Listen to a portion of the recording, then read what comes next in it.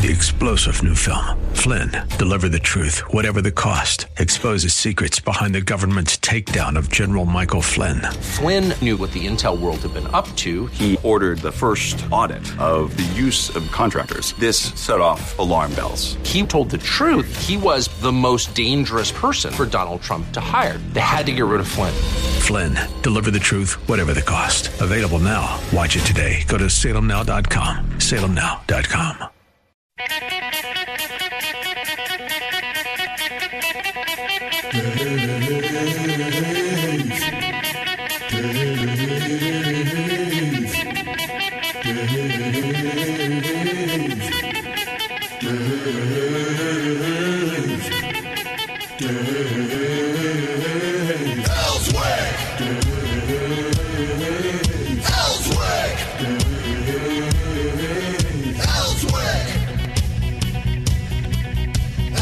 This is the Dave Elswick Show. I am Robert Steinbuck filling in for Dave.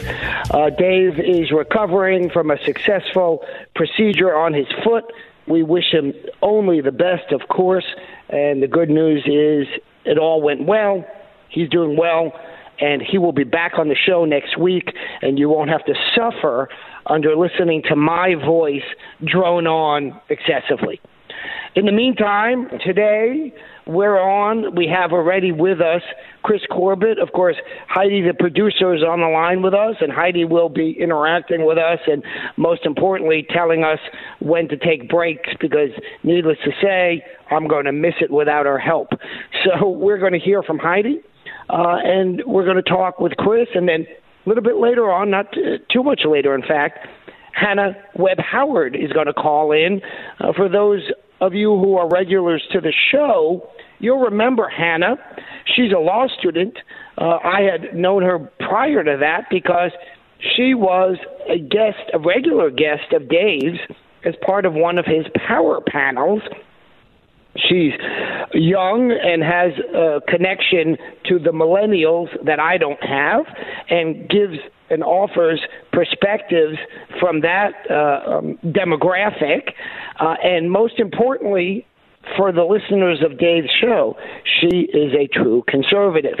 Indeed, she is the founding president, as I am the founding advisor, of the Bowen Law School's Second Amendment Society, or I think the wording's a little different. I think the wording is the Second Amendment Society at the Bowen Law School, because we are not to interpret the use of the law school's name as an endorsement. The same way, by the way, to be fair and clear, as many of you know, I happen to be a law professor.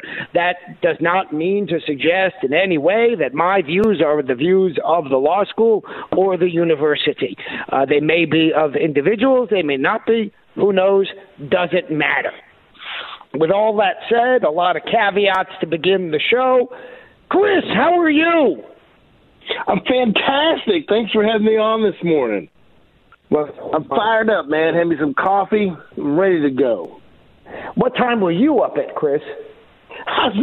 Weirdly enough, I was up at 4:30 in the morning. I think some rolling thunder here through Conway woke me up. That's funny.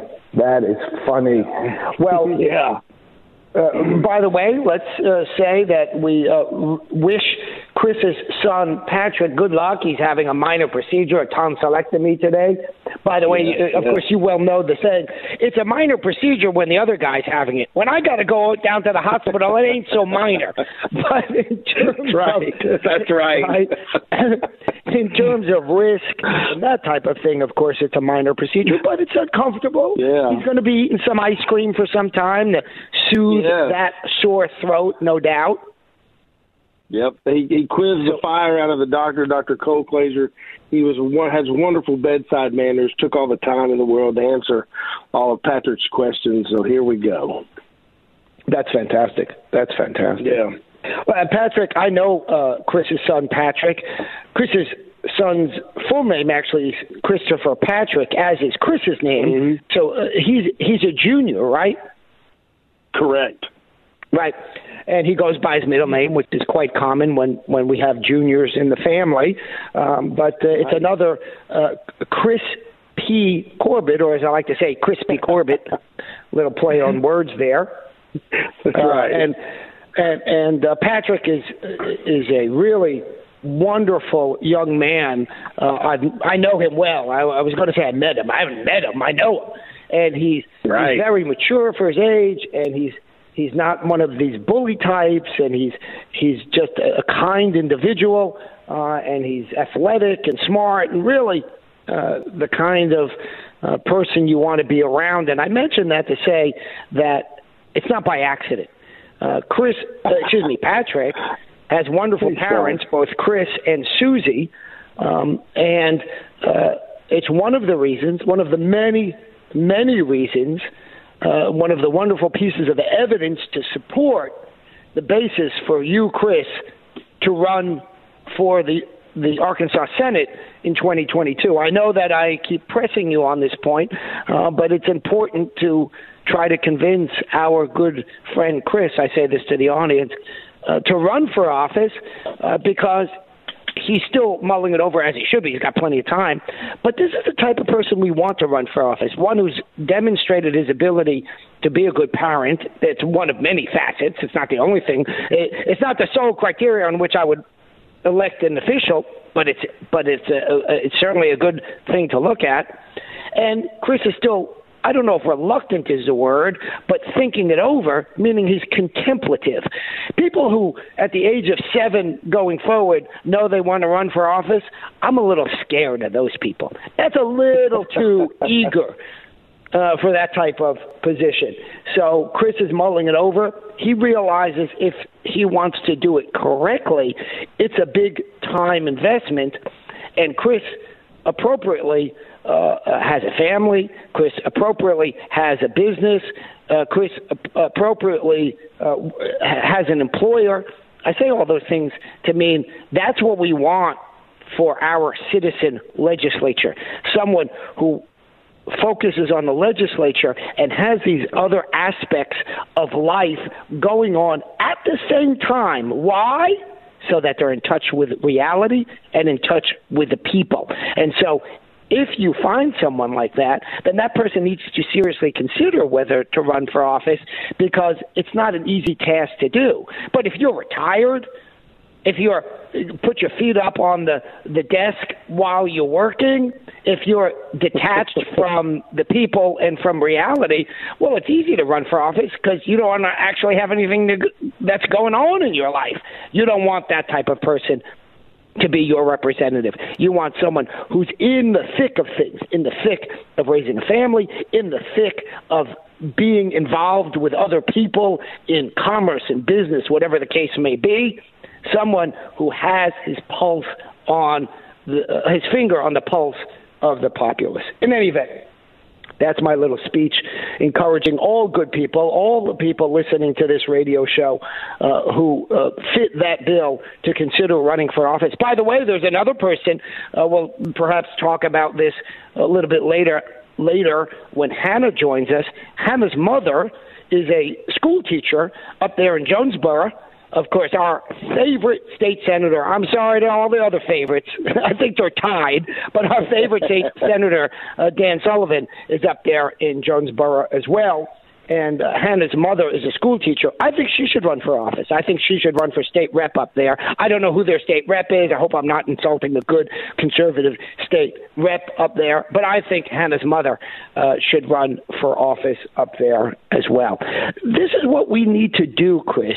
We need to make sure that the legislature and the governorship, by the way, and all of the elected positions are filled with people from the community, not a bunch of bureaucrats who are looking just to get a fancy title.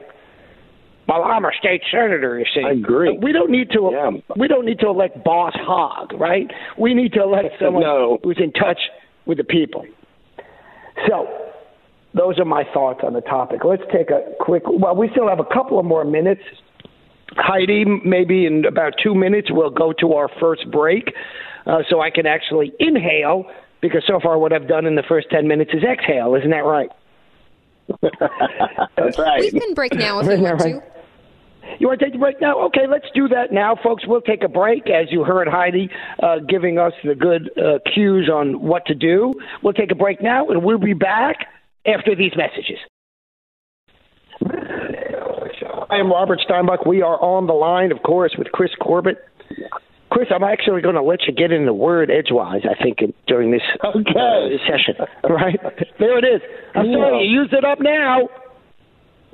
Chris, I was watching Tucker Carlson the other night. Yep. Tucker's on with this guy. I think his name is Goldstein. He's a bright guy, a dyed-in-the-wool leftist Democrat, and that's why Tucker has him on as a foil. And Goldstein, I think, knows that as well, and they debate issues. And Tucker and Goldstein treat each other generally, I think, with respect and nicely.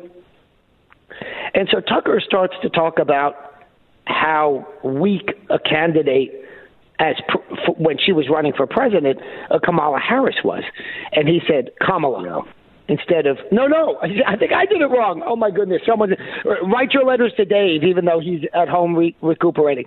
I think the right pronunciation is Kamala, and he said Kamala. That's it. And that's how really? Yeah. And so Goldstein corrects him. But instead of just correcting him, say, by the way, it's Kamala. Okay. So what, right? I mean, fine, it's good. Right. But, these segments on television are all of 2 to 4 minutes. It's not like this is a long, it's not like it's this show, a 3-hour show. Yeah. And instead of just saying, oh, by the way, it's Kamala. No, I got it wrong again. It's Kamala. No, Kamala. Sorry, I'm not playing games here. It's Kamala. It's like the. So instead of just saying, "Oh, it's Kamala," he goes, you need to show her the proper respect and blah blah blah blah blah, right? Because this is the same thing, the same tactic that the left has done for years. They attack you as being disrespectful, and then, of course, what's the next thing to come? Racist. That's the very next thing. Yeah. Racist. Yeah. So Tucker Carlson says, oh, yeah, sorry, okay, whatever, no big deal. And he keeps going on. And Tucker says, who cares? Who cares? What's the big deal? Like, I got it wrong. I mispronounced your name unintentionally. Who cares? And the New York Times, the following day, puts out an article in which they're talking about all of the insults that Kamala Harris has to take. Amongst them, Tucker Carlson had the temerity to mispronounce her name and then say, who cares, when he was corrected. This is yet another example. Man. Yeah, another example of the New York Times making it up. This notion of fake news is real. New York Times making it up, because that's not what happened. What Tucker Carlson said was, who cares about the pearl clutching? You know that phrase, pearl clutching, when it sort of refers to a very proper, often Southern woman, the equivalent of Southern gentleman, but the woman, I don't know if there's a gentlewoman, I guess, when she hears something offensive, she puts her hand to her chest and she's wearing a string of pearls, so she's pearl clutching, right? And so it's kind of, but it's considered sort of an example of being over the top, being offended by just about anything, because the stereotype that's being used there is that the proper Southern woman is overly sensitive to slights and this type of thing. So there's pearl clutching going on. Yeah. So that's really what happened. She better not be too sensitive. She better not be too sensitive now, huh? Running for vice Some people can be sensitive, right? Yeah. Well, when I see Kamala, I think she needs to stick with Kamala, because that's who he just passed away. The Kamala, the Ugandan giant. His name was James Harris. He was an awesome pro wrestler back in the 80s. I remember him. I literally remember him. But I guess you can't. I didn't know that you're not supposed to say it like that. So her name is pronounced. It's like it's like the punctuation, comma and then la. Seriously, comma la. Okay. Which is fine. Okay, I see. Okay. By the way, Chris, I testified in the U.S. Senate before the United States Senate Judiciary Committee, and the chair of the Senate Judiciary Committee, who had met me before, by the way, because I served under him as a staffer, as a counsel, to be clear, on the U.S. Senate Judiciary Committee when I appeared there. Now, of course, hundreds of people do that. It's not like it's a small number. There's no reason for him to have remembered me specifically. But he met me. I'm not insulting him. I'm just saying, oh, my goodness, you mean the chair of the committee didn't remember me years later? So what? Right, to borrow a term from Tucker Carlson. And when he introduced me, as you know, Chris, my name is spelled in the original German. That's Steinbuch. Because in German, CH is how you make the buck sound, Buch. So because in German it's Steinbuch. So my name remains spelled the same way. So he read it and he said in this open hearing on television, etc., oh, Professor Steinbuch, because in English CH is often pronounced ch. So he said Professor Steinbuch. I was not insulted. Well, you were insulted, weren't you? Exactly. Not only was I not insulted, I didn't even correct him. You know why, Chris? You know why? Because I don't want to know why. Who cares? Yeah. Who cares? Well, also you had definitive points to make. It was unintentional mistake, right? The left tries to divert. I was more concerned about the substance than I was about the pearl clutching. Exactamundo. That's exactly the point. Yeah. Your ability to see exactly what's going on, I mean this sincerely, is exactly why you are a good lawyer. Because you're able to cut through the nonsense, as we say, cut through the chaff to get to the wheat. That's right, baby. And this is the tactic often of the left. Don't get me wrong. To be fair, I've seen people on the right do it too. They throw up a bunch of noise, right? Yeah. You went for a year to the Air Force Military Academy Prep School. You know quite a bit about the Air Force and about how planes work. Well, how do those large planes work when they're bringing cargo and there's ground-to-air missiles coming up? They throw out these distraction elements, these fiery metallic elements, so that a missile will hit the fiery metallic element instead of the airplane, right? You're aware of that? Yes. Yeah. Well, you know why they do that? It's called distraction. And that's what this fellow was doing when Tucker Carlson said, let's talk about the substance of Kamala Harris. And he said, let's not talk about the substance. Let me bring up a bunch of nonsense. That's what's good. That's fantastic. Of course. It's a great example, Rob. It's chaff. Right. Chaff. It's a countermeasure. It's a deflection. It's a countermeasure to divert radar. That's exactly right. That's exactly right. What the left does. What a fantastic analogy. Yeah. They throw out chaff. Chaff. They use the same word, right? You know, when we talk about wheat and chaff, that's a reference to when wheat grows. It has that hard shell on the outside that we don't use. So we scrape away the hard shell. That's the chaff to get to the wheat. That means it's the diversion. It's the irrelevant. Yeah. And same thing here. I think also, the diversion. Yeah, it's also the husk of corn, right? You got to get past the chaff to get to the good stuff, man. There you go. Great analogy. I always enjoy learning about farming. We've got a number of people in the state legislature who are farmers, and that bears on the point that I was raising earlier, and that is these are down-to-earth, real people doing real jobs and being representatives of their community. I got to tell you, that's the only way I want to elect somebody. I do not want to elect somebody who's a trust fund baby. I do not want to elect someone who is retired at the age of 40 or 50. I want to elect someone who's in the community, working, and has worked hard. Now, there is an exception to that notion, I guess. If you retire at the proper age, let's say 65, and you're still vibrant and energetic and smart, then you put in your years and you're still connected to the community, that's someone I would elect. Absolutely. Absolutely. The farmers in Arkansas are so humble. They're so humble. They work hard. They keep their head down. Friends, they we're work just hard. about to go to a break, so hold your thought right there. We will be right back Heidi. on the Dave Elswick Show on 101.1 FM, The Answer. The Dave Elswick Show. I am Robert Steinbuck, filling in for Dave. We have on the line, as you already know, Chris Corbett, attorney, engineer, Conway, Little Rock area. Also joining us right now, Hannah Webb Howard.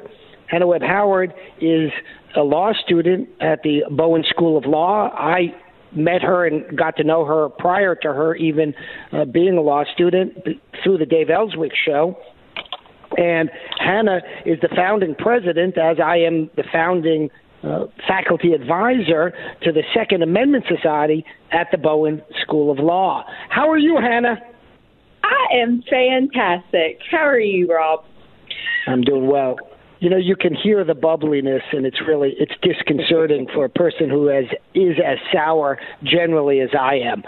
But I will try to muddle through all of your perky happiness. What I hate is that we can't be in studio so that I can be extra annoying to you at 6:30 in the morning. This is one of the few benefits of the COVID quarantine. That is, I don't have to see happy people as a general matter and can be more the disgruntled, angry. I'm saying that with some level of sarcasm, by the way, before some much. people say, you see, not too much though, right? Hannah, during these challenging times, and they are indeed that, let me ask you this. As the president of the Second Amendment Society at the Bowen Law School, what have you done lately to support Second Amendment rights? And I know part of that answer.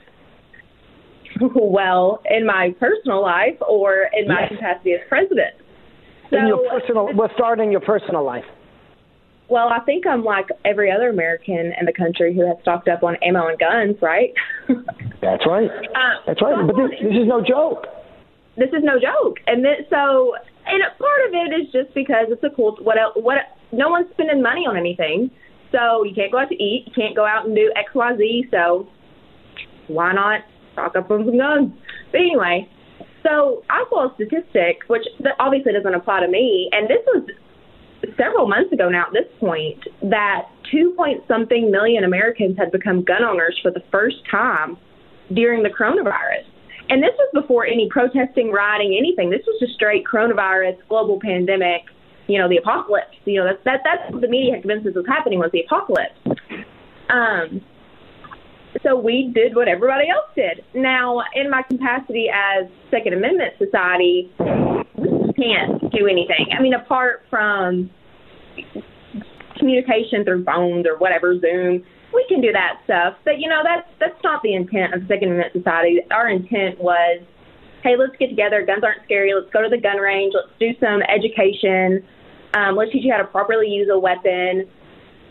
And let's train you. So we had training sessions coming up for active shooter situations. If we're at school and an active shooter happens. And so all of that is just... Second, Hannah. Hannah, let me just interrupt and say the active shooter session that we are intending to do is with our good friend Ed Monk from the Last Resort training facility, and he is a firearms expert, and perhaps in this context, even more importantly, an expert on active shooter situations.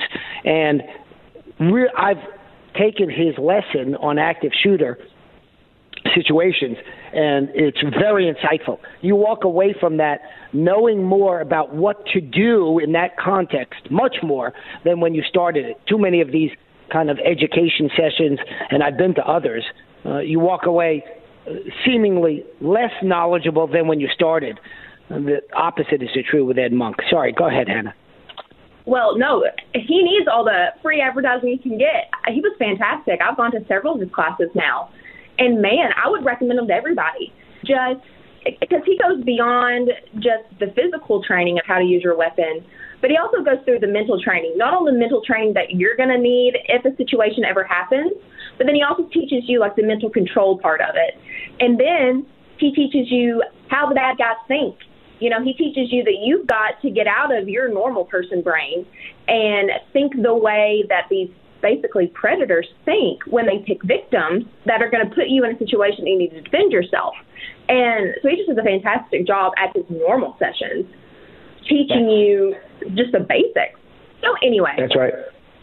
All it's of wonderful. that Chris, it's at a screeching halt. We can't do anything with the Second Amendment Society that is fun and makes it what it is. Yeah, I think we're going to try, we'll see how successful we can do it, to try to do at least some Zoom-type sessions, albeit, as you aptly point out, that is not our primary goal or method. We want to be hands-on. Chris, you, of course, are a strong believer in the Second Amendment. You are the NRA Foundation's registered agent in Arkansas. You own firearms. And tell us a little about what I think is an important aspect of being a smart and dedicated Second Amendment believer and firearms owner. That is, tell us about what you have done to teach your children about the importance of firearm ownership and the importance, of course, of firearm safety. You know what, Dave, in that regard, I did the same thing my dad did, and that's introduced me to firearms early. At a young age, my first weapon was a .410 shotgun. It's a single load. It cracked open.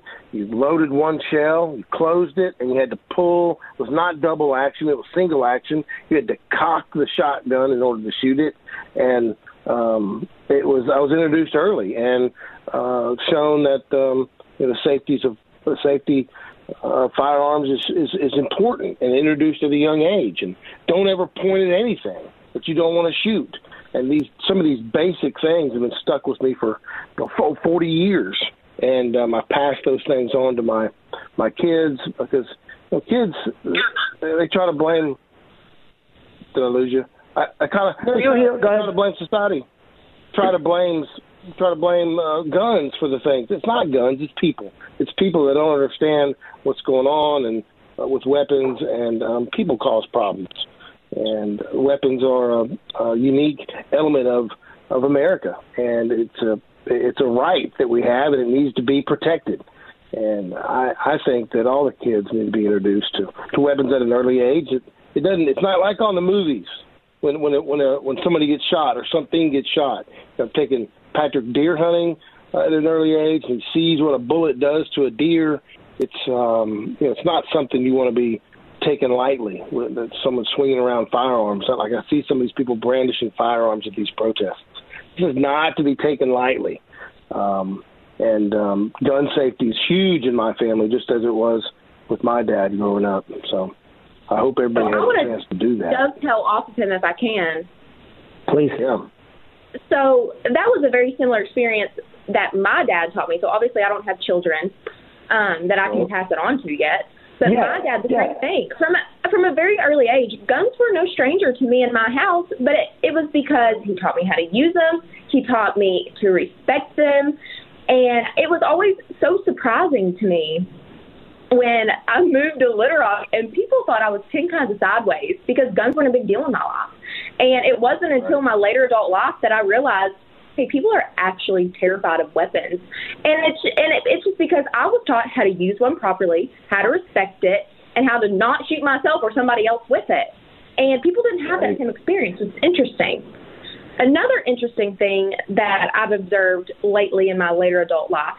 So, of course, as conservatives, we get such a bad rap and in the legal field, and y'all both know that. We're like the black sheep of the legal field, right? Amen. And I'm on this really interesting Facebook page, which is super left-leaning, but it's fun. It's like a meme, funny page. So it's fine. Every once in a while, you get something serious in there. But, of course, it's constantly poking fun at conservatives. And so something came across one day about campus carry, and it was making fun of people who campus carry whatever. And the most interesting part of that thread, so, I just read it, whatever. There were a lot of women on there who said, listen, I have been either harassed by somebody or I have this experience, where somebody tried to, rape me. It was that kind of thread. And the women who said, listen, I'm scared because I am weak, people supported that. They were like, you know what, we get it. Cool. I support that. It's very interesting why, scared, vulnerable women are supported more so. I'm not saying they're completely supported, but more so supported in their right to carry than just, say, your average Joe walking down the street. Well, it's an excellent point, Hannah, because if you look historically, those who want to prevent citizens, the populace, from having guns are usually those that want to control them. It's usually those who are empowered or those who live in gated communities with security. So they say, well, I don't want you to have a gun. I don't have a gun. Yeah, but the guy walking around your house every 2 minutes has a gun, and there's a metal fence around your house. Well, that don't matter, you see. But I don't have a gun. Right. So when you see the Oprahs and the, what's that woman, I forget her name now, the blonde woman with the short hair who's got the talk show host, Ellen. When you see Ellen go, well, guns are bad. Ellen's a multimillionaire who lives in a mansion in a gated community, has security. You don't have a gun? What about the 20 people outside your house? They got guns. But this goes back to the point that I made earlier in the show today about Chris running for office while being someone who has a family, who has a job, who hasn't retired at the age of 40 or 50. If you retire at 65, you've got life experiences. If you retire at 40 or 50, you grew up with a silver spoon in your mouth and you have no clue what's going on around you. Same thing about firearms. If you're the person who has personal bodyguards and live in a gated community, you have no clue about what reality is for the everyday person. You don't know about that woman who has to go to night school at the law school and walk over to the law school from her parked car, maybe even outside of the parking lot because the parking lot is full, and she's scared. She's scared. That's right. And by the way, reasonably so. Why do I say that? Because at night, downtown, it can be dangerous. I've looked up the statistics, by the way, when some former bureau hack said to me, well, that's the safest neighborhood in Little Rock. Safest neighborhood in Little Rock? It's the safest neighborhood in Little Rock if by the safest you mean really high in crime relative to others. Yeah. Meaning that's just make-believe. Just make-believe. That's right, Rob. I don't have a problem walking to and from my car. I really don't. But to say that it's the safest is just nonsense. And so instead of lying, instead of misrepresenting, let's just be honest. Say at night you need to be aware of your surroundings in that neighborhood, even more so than you do if you're up in Hillcrest or the Heights or certain other neighborhoods that are measurably safer. Measurably safer. And so I don't blame the woman or man who wants to protect themselves while in that neighborhood. It's about 13 minutes to the hour. Heidi, what do you think about us taking our next break now? Let's do it. Let's do it. This is the Dave Elswick Show. I am Robert Steinbuch filling in for Dave. Dave is recuperating from a successful, relatively minor procedure. We say it's relatively minor because we didn't have it, Dave did. But if we had it, of course, it would be rather major. In any event, of course, I say that in jest. We wish Dave all the best. We've got about 6 or so minutes until we take our next break. We have on the line Chris Corbett, who is an attorney specializing in a variety of areas of law and a professional engineer. By the way, that's not just an engineer. Professional engineer is a title that requires an exam. It's a certification process, and there are relatively few professional engineers in the state of Arkansas and in the United States when compared to the overall number of engineers. And Chris has attained that very high level, that highest, in fact. It is the highest level that one can attain as an engineer. It's really a wonderful combination. Also on the air with us is Hannah Webb Howard. Hannah is the president of the Second Amendment Society at the Bowen Law School. She's perhaps obviously, also currently a student at the law school, and she is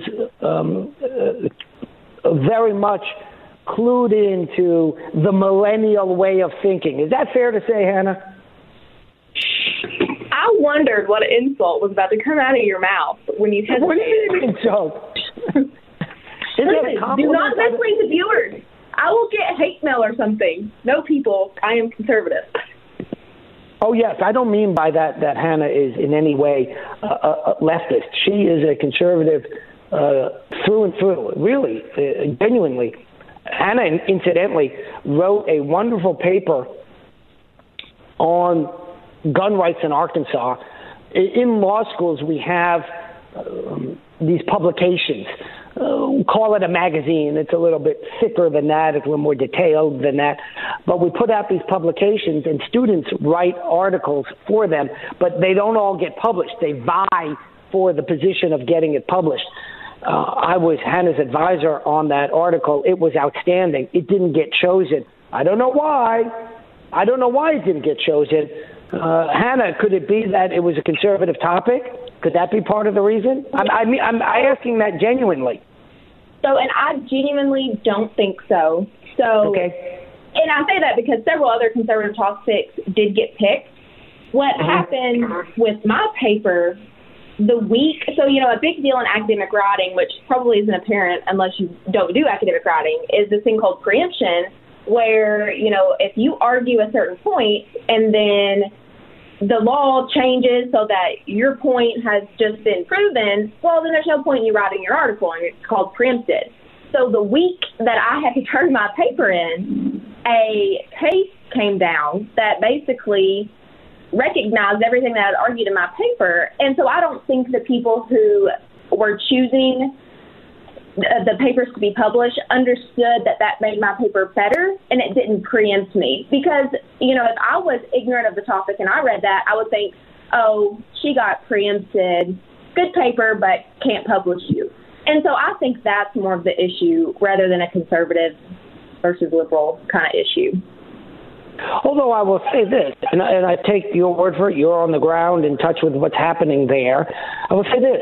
If you had more conservatives who were reading your paper, there would be a greater chance they understood that what you were arguing was not preempted and therefore should have been published. And it reflects a broader point, which is this overwhelming leftist bias in academia, including through the student body, although the student bodies tend to be more conservative than the faculty, because the faculty are conservatives are virtually non-existent on faculties, and there are conservatives like you in the student body. Let's be clear, I'm on a faculty, so it's not like there is none of us, or there are none of us, but we are far and few in between, unfortunately.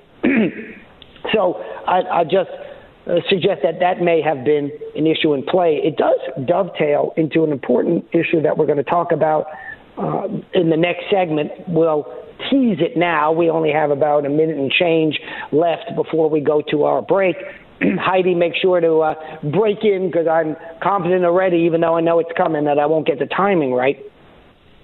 The Department of Justice has sent a letter, the United States Department of Justice has sent a letter to Yale University saying your admissions process is biased, it is racist, it is against the law. Why? Because you are using race in admissions to a very significant degree. We've always known that that's illegal. And they're doing it in a way that disadvantages significantly Asians and whites.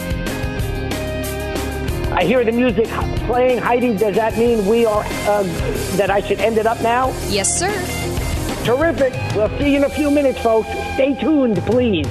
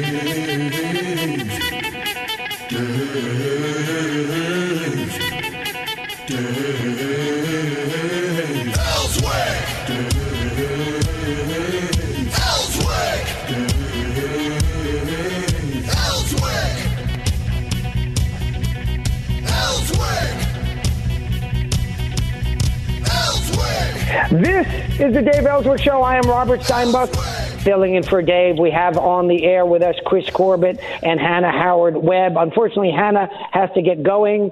She stayed on through the break just to say goodbye. Hannah, thank you so much for joining us. Hopefully, you'll be able to come back on the air with me and or Dave in the near future. We really do, all sarcasm aside from previous segments, appreciate your participation and your insights. Well, I always love being on, so it's good to be back with you guys. I'll talk to you later. Be well. Bye-bye. Now, we're on the air with Chris Corbett, as you know, attorney in the Conway, Little Rock area, although Chris practices throughout the state. He's a professional engineer as well. Chris, we're going to talk about another topic, a legal topic, on which you are an expert. The United States Department of Justice has issued a letter to Yale saying that Yale is discriminating. Now, this has been ongoing. This is a reflection of what goes on across academia all over the country, all types of schools, in the admissions process in which they overwhelmingly give advantages to certain minorities. And, of course, when you give advantages and there's only a limited number of seats, as there always are, then someone else has to pay for that by, or another group has to pay for that effectively by having more limited admissions. And we're going to go through every paragraph of this letter, Chris, you and I, and we're going to talk with Dave's audience about what this means.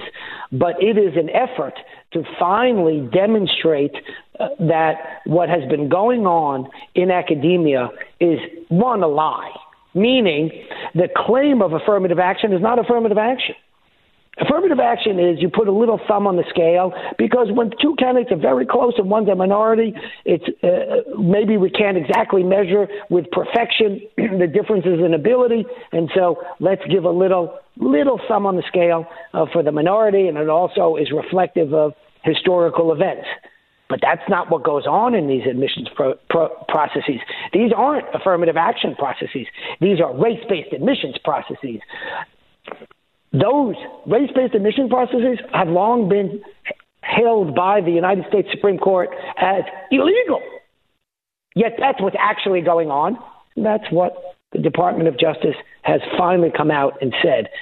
By the way, folks, this is why, amongst other reasons, we need to reelect Donald Trump. Because if we don't reelect Donald Trump, the Biden administration, the first thing they're going to do is rip this up. They're going to discard it.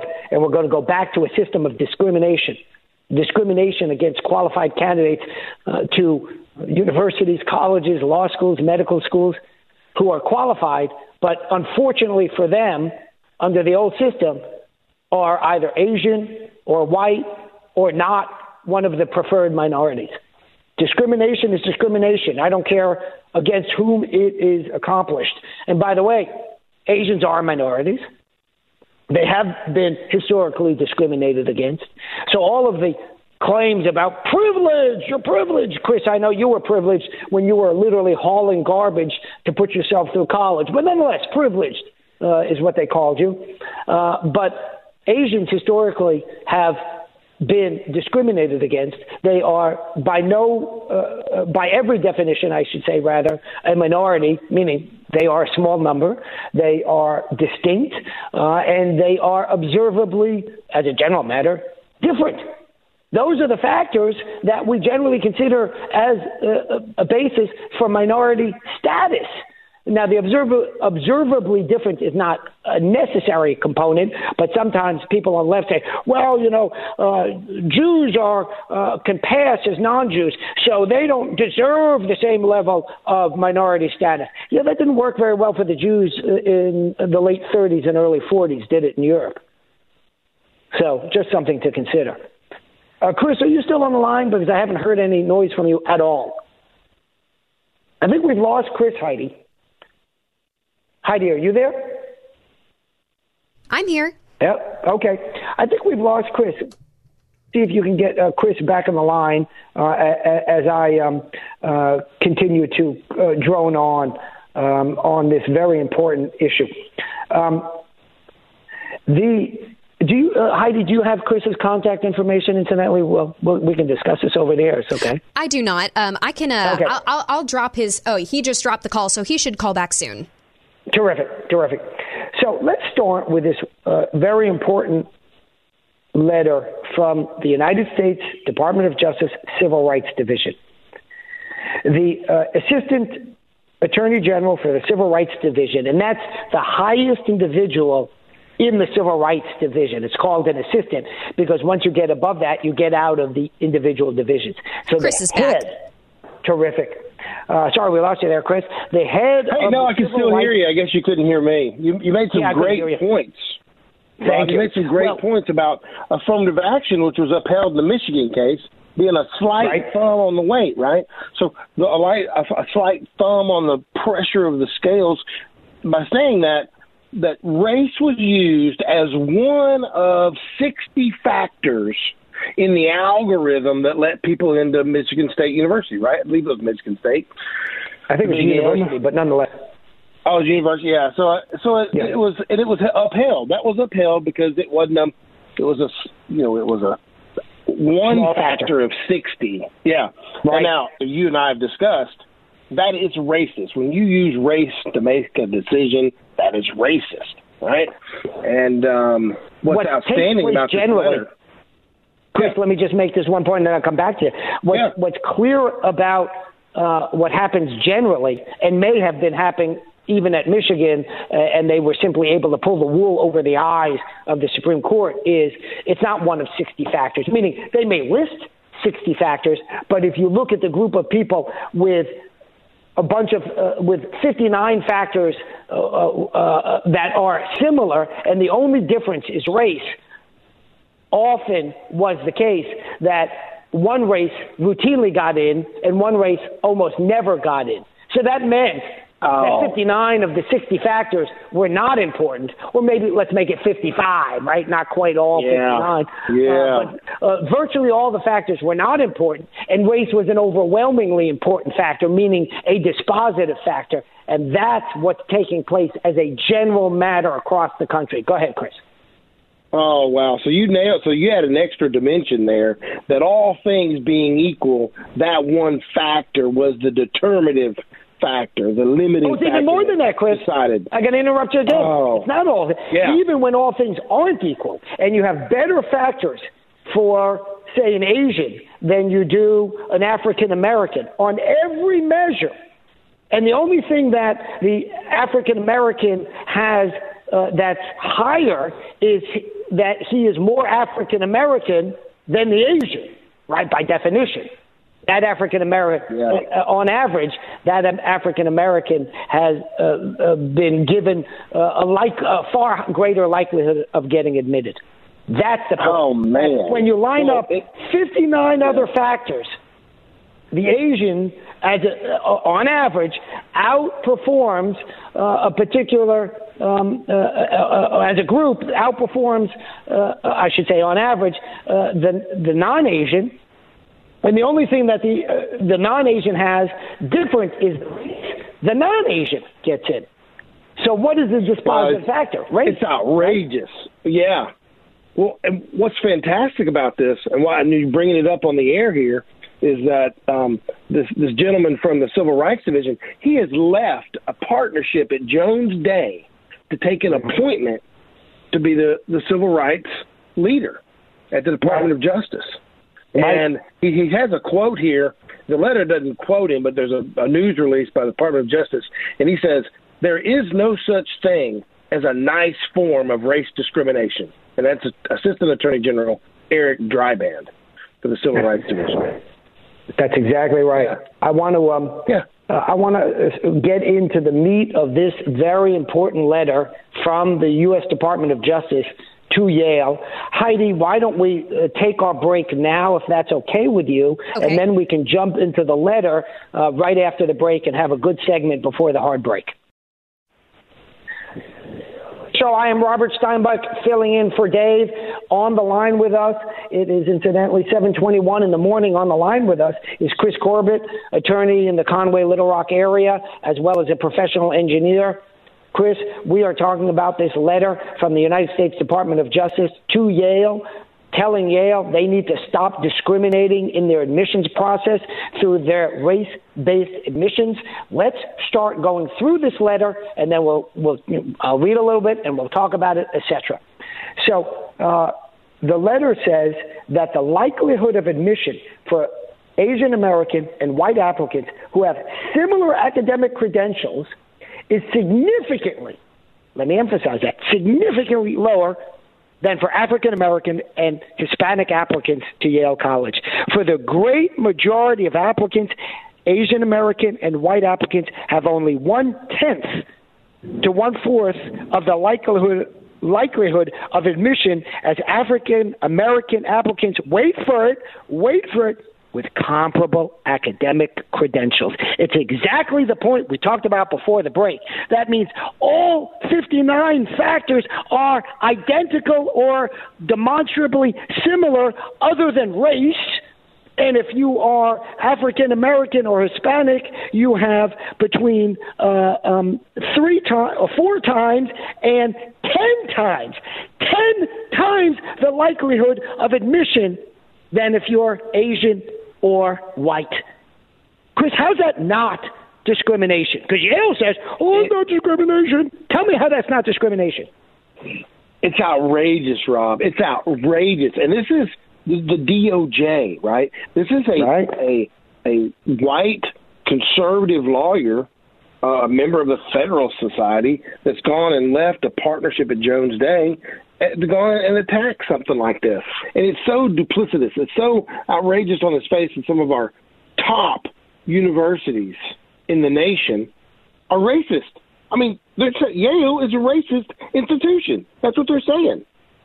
And I wish I could say, Chris, that Yale was alone, was unique, or even rare. Right. This is a general process that goes on across this country. There's no question about that. That's not even in dispute. We're going to talk a little bit later about an article. Well, I'll reference a quote right now. In talking about this letter, the New York Times writes, the Ivy League schools are unapologetic about their use of race and ethnicity as a factor in admissions. On the contrary, says the New York Times, the system the Trump administration is attacking through this letter that we're talking about is one that Yale, Harvard, and others point to with pride, and that has become a national model. And that has become a national model. The national model is a model of discrimination, Chris. A model of discrimination. It's fostering mediocrity is what it's doing. It's we want the best and brightest coming out of our universities. I think that's why America, United States of America, is the biggest, baddest country on the earth right now. It's because we have a meritocracy. You are rewarded for taking risks and doing well. What Yale's doing, does not reward that. That's right. The letter goes on. Let's talk about exactly that point. The letter goes on and says, under the law, under the Civil Rights Act, we all have heard of the Civil Rights Act, Title VII, Title VI, Title IX, these are all parts of the Civil Rights Act. So the Civil Rights Act says, the Department of Justice, under that, Yale, and I'm quoting now, cannot engage in discrimination barred by the Equal Protection Clause of the United States. Because Yale admits that it uses race in admission, Yale bears the burden of showing that it satisfies what's known as strict scrutiny. I put the what's known as, meaning you have to have a really important reason to do it, and it needs to be done with very great caution.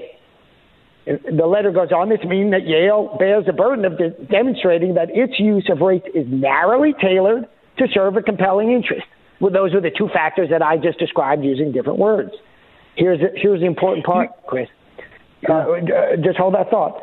The letter says, Yale asserts that it has a compelling interest in obtaining the educational benefits of diversity. Yale's diversity goals cannot, quote, Yale's diversity, quote, goals cannot be illusory or amorphous. They must be sufficiently measurable to permit judicial scrutiny, it goes on, end quote, the quoting from the Supreme Court opinion. Furthermore, strict scrutiny requires Yale to prove that the means chosen by the school to achieve its stated interest in diversity are narrowly tailored. Go ahead, Chris. Did you have a thought on that? Yeah. Well, it would just hit me. It's just, they on the application, it has you list your race. And they say that they use that for statistical purposes only. Obviously, not another lie, in your face lie, that they're using that answer on that question to determine whether you get in or not. And it's outrageous. The letter goes on to say that point. You are again right on the money. The letter says race cannot be decisive in practice.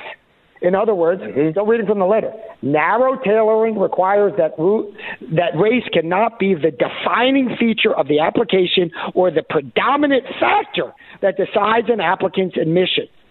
Additionally, racial balancing is patently unconstitutional under the Equal Protection Clause and thus also violates the Civil Rights Act. In addition, an admissions program cannot unduly burden individuals who are not members of the favored racial and ethnic groups. Finally, a university's race-conscious admissions policy must be limited in time. And here's the clincher. Applying these principles, and based on our review of information we obtained during our investigation, we have determined that Yale violated and is continuing to violate the Civil Rights Act. There it is, Chris. Yeah. Yale's diversity goals are not sufficiently measurable, says the letter. They appear to be vague, illusory, and amorphous. Their use of race seems to be standardless, and Yale does virtually nothing to limit or define its use of race during the admissions process. Yale's race discrimination in undergraduate admissions is also not narrowly tailored. Yale uses race in multiple ways. Yale's admission data and other information show that the university is using race as more than just a plus factor, but rather as a predominant criteria that in practice are determinative in many admissions decisions. I'm going to read that again. Yale admissions data and other information show that the university is using race as more than just plus factors, but rather as predominant criteria in practice that are determinative in many admissions decisions. That's a point we've just been talking about, Chris. Of the 60 factors, the one that makes the difference is race. If you're Asian, you can have as little as a 10% chance of being admitted when an African American with exactly the same other measurable criteria other than race has a 100% likelihood of being admitted. And if you're Asian, you have a 10% chance of being admitted. Tell me race is not dispositive in that example. It absolutely is. And this is not just based on 1 year or a couple, just looking at one. They went back 17 years. The DOJ has been investigating this for 2 years. That's right. And they've made there's substantial proof out there. And I think now it needs to move in. What are you going to do about it? How are we going to fix this? I'll give you one example how to fix it. You punch them in the pocketbook. No new students for a year. How about that? You're going to be racist? Nope. You're not going to. How about punch them in a pocketbook for 4 years? That's right. And the federal government can do that by withholding. All right, friends, let's stop right there. We're just about to get to Rush Limbaugh. Let's see what he has to say. This is 101.1 FM, The Answer.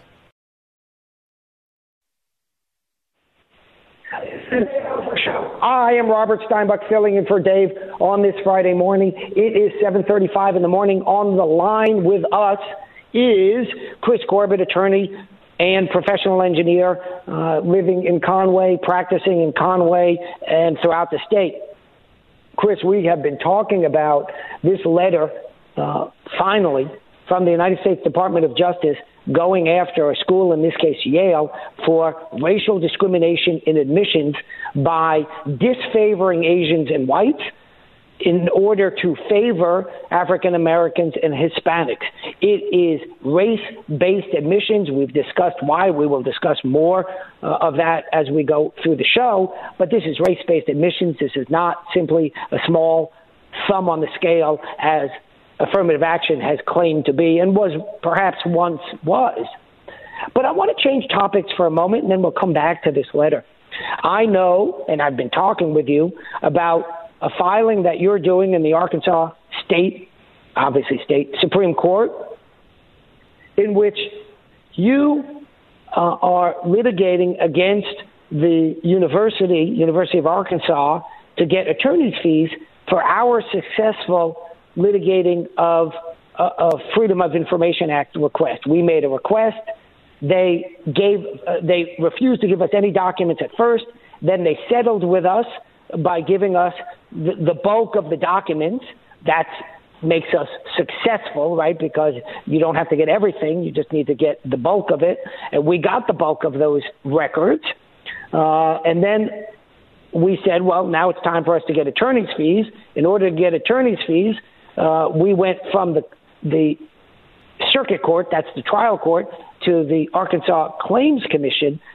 While in the circuit court, the university, through its attorney, David Coran, in the circuit court, to us, David Coran, the university's attorney, said, all of those issues are to be decided in the Claims Commission.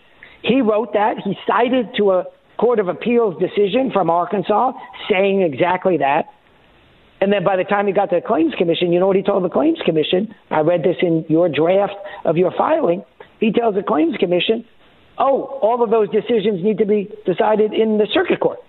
He literally said in one environment, one forum, it needs to go to the other environment, the other forum. And when he got to the next environment, the other forum, he said, no, it needs to be in the first one.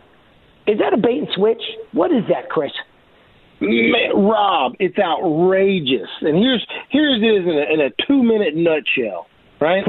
You, as a citizen of Arkansas, have the right to know what your government is doing. You send in a request to see the documents, and if you don't get them in a timely manner, then the code, the legislature has seen fit to give you the right to hire an attorney and have the attorney compensated by the very body that violated the Freedom of Information Act. And so it's helpful for everybody to know the context of this. You have a right to know what your government's doing. If you don't get the documents, then you can hire an attorney, and a good attorney will review the case and say, they should have given those documents up. Now, please take the case because you can get paid by the government body that violated the Freedom of Information Act. Now, in this case, it's the state of Arkansas. And as you well know, Rob, they have sovereign immunity, meaning that the courts of the judicial branch can't sue the king, right? Because we can't impede or impose upon the cash drawer of the state. That's the law. We can't hit the money the money bag of the state. In a court. In court, right? So, but you can through the Claims Commission. So the attorney for the state of Arkansas or the attorney for the university says, okay, we agree with you. You can seek attorney's fees. You just can't do it here. Let's put it in the order. Go to Claims Commission and see if you prevailed. Let's see if you prevailed. If you prevailed, you can have attorney's fees. So we march into the Claims Commission, and the same attorney argues the exact opposite. He says, nope, you can't get attorney's fees here because the circuit court should have said that you could have done that.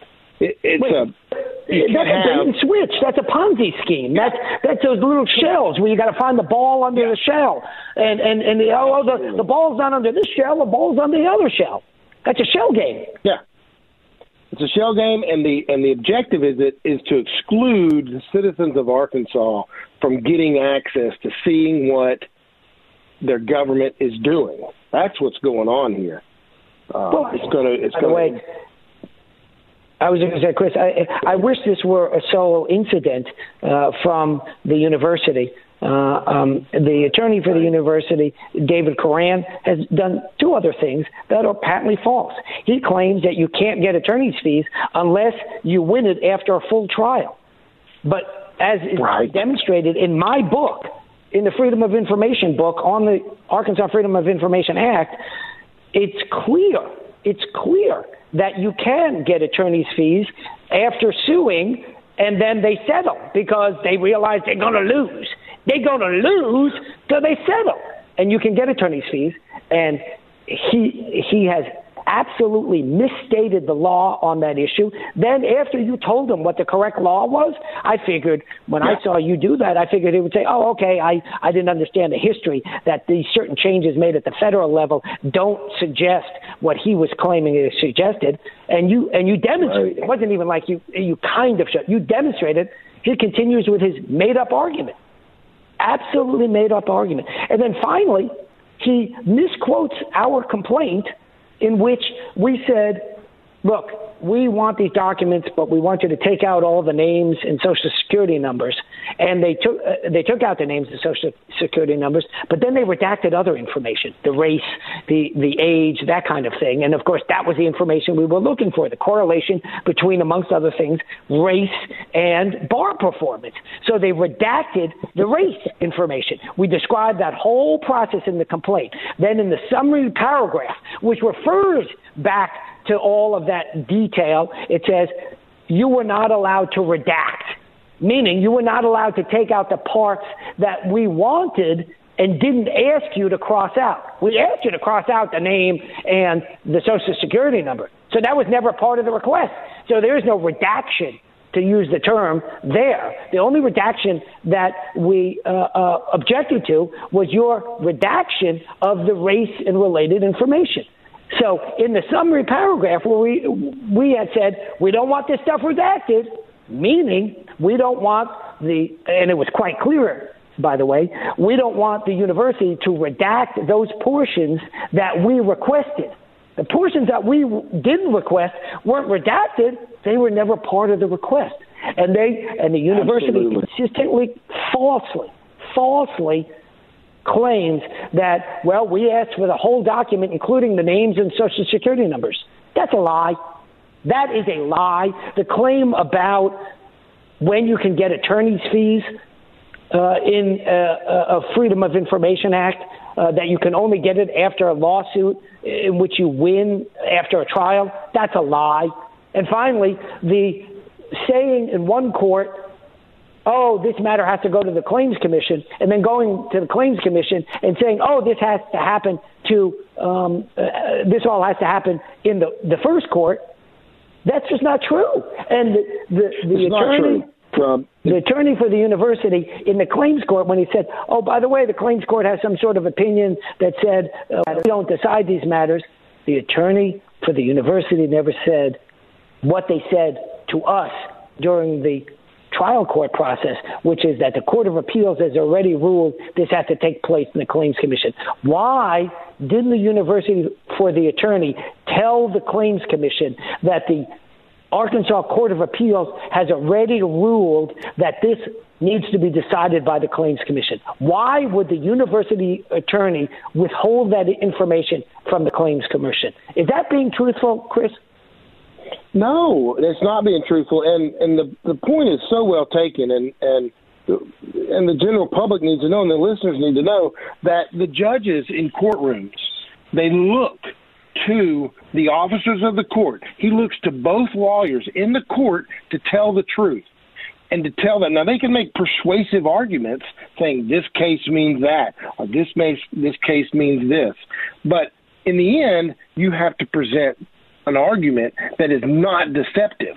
And what's going on here is the University Counsel has argued one way in one forum and then taken the exact opposite position in another forum. It can't be consistent. These are inconsistent statements, and it's a deception on the court is what it is, and in turn hurts Arkansas citizens. It does, and it hurts the process because, as you say, Chris, and Heidi, with this, then I think we'll take our break. As Chris, you say, the court relies on the attorneys to honestly tell the facts and fairly argue the cases. So if you say, well, this fact pattern looks more like case A, and then you, Chris, say, no, I think it looks more like case B, that's an argument. You can have a differing of opinion. But you can't have a difference of opinion as to what the facts are. And the facts are clear. And similarly, whatever position you take on the law, you can't take a position on the first day one way, and on the very next day, I mean that metaphorically, exactly the opposite way, just because you're talking to two different judges. So even if you can argue different opinions, you can argue one position, Chris, and the university attorney can argue another opinion. But the university can't argue both sides of the same coin. That's not legitimate. That's not proper. No. With that thought, Heidi, Chris, let me cut you off. Heidi, why don't we go to break now, and then we'll come back, and Chris, we'll let you finish that thought. Sure. Is Heidi there? Yes, are we ready to take a break? Okay. Yeah, let's take a break, Heidi. This is the Dave Elswick Show. I am Robert Steinbuck, filling in for Dave on this Friday morning at 7:51. I will remind the listeners that we remain on the radio until 8 o'clock. And then we record an additional hour to be replayed or to be played on the radio from 6 to 7. So be sure to tune in then if you would like to catch the remainder of the show. Now, normally that remaining hour is also available live on Facebook. I think that's not operating right now due to technical difficulties, as we like to say. So the only way you'll get to catch it today is by listening at 6 to 7, and that's a good reason to tune back in to 101.1 The Answer. And listen to the Dave Elswick Show as it plays from the 6 to 7 hour. Chris, during the break, you made a rather, what I thought, insightful connection between the two issues that we have been talking about most recently on the show. One was the duplicity taking place by the university council and saying one thing in one court, saying the opposite thing in a different forum, as well as their false claims about what our complaint stated and their false claims as to how one can recover attorney's fees in terms of whether you can recover attorney's fees through the university or other state entity ultimately relenting in settlement, or whether you have to go to trial. Obviously, it's the former. That's the case across the country under here's a little insider speak under what's known as the catalyst theory. There's a little lightning or thunder in the background you might hear at my house. But you made a very interesting connection between that and the topic that I'd like to go back to for a moment. That is how Yale is discriminating against Asians and whites in favor of African Americans and Hispanics. What was that connection that you made, Chris? Well, what's interesting about it, it's a lie. So on its face, Yale is saying, hey, we're taking in federal money and we're not discriminating. But in fact, they are. So in one position, they're saying, hey, we don't have any discriminatory. Yes, we'll take federal money, but we won't have any discriminatory practices going on here. But on the other hand, they absolutely do. The DOJ has done this investigation. There's no way they can withstand an investigation like this, and to show that they're not being racially discriminatory on their face in their admission processes. It's just outrageous, and now they're getting their feet held to the fire, and you see it a lot. And it's a fight. It's a battle. Yale's a huge institution, and they've got lots of money, Chris, and they can put up. And how did you tell us how you connect that to what the university council is doing in your case? Absolutely the same thing. They're saying they're taking one position, telling the court one position, and in fact doing just the opposite. And what's interesting is we don't have to see this in our case, Rob. He's done it. He stated two diametrically opposed positions in two different forms of judicial relief. And Yale, you could say Yale's even worse because they're hiding the ball from you. They're saying, hey, yeah, we'll take the federal money. We'll take it from you. And in return, we won't be discriminatory, but in fact, they are. The letter from the United States Department of Justice to Yale says data produced by Yale show that Asian American applicants have a much lower chance of admission than do members of Yale's preferred racial groups. Here's the key, wait for it, even when those Asian Americans have much higher academic qualifications and comparable ratings by Yale's admissions officers.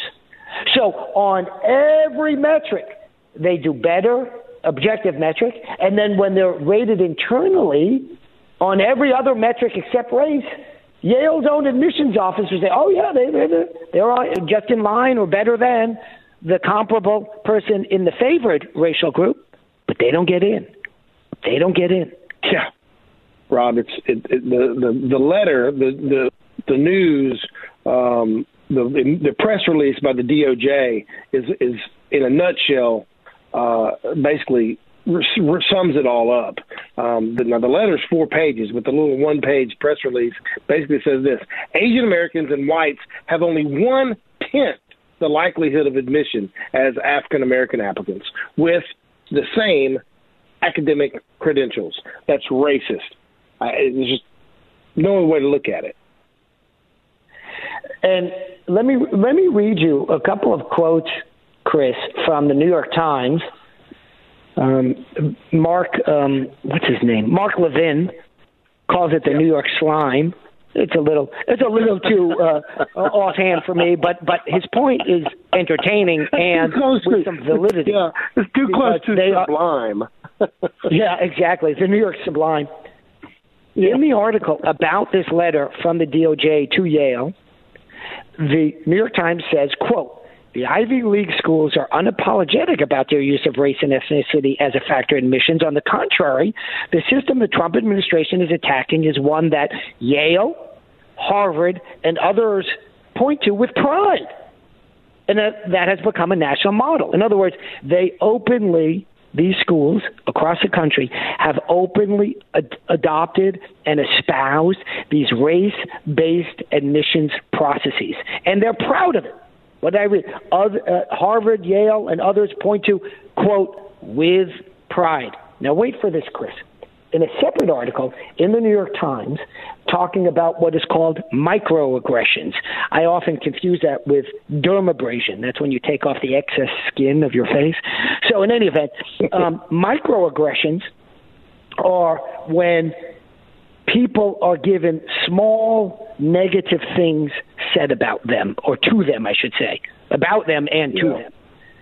And so here's an article from the New York Times about microaggressions, and it focused on 3 women of color in medical school. And it said the derogatory encounters continued from there, down a little bit lower, when she, one of these minority female medical students, was first admitted to her residency at Harvard. A medical school classmate suggested that she had an edge in the selection process because of her race. Wait, why is that a microaggression? According to the other article, let me read you that point again, Chris. The other article says that the universities point to this system with pride. I hear the music, Chris, playing. We're going to pick this up for the 6 o'clock hour. But why the conflict? It's disingenuous. Folks, that's it for the morning show. We'll be back at 6 o'clock. Listen to us then.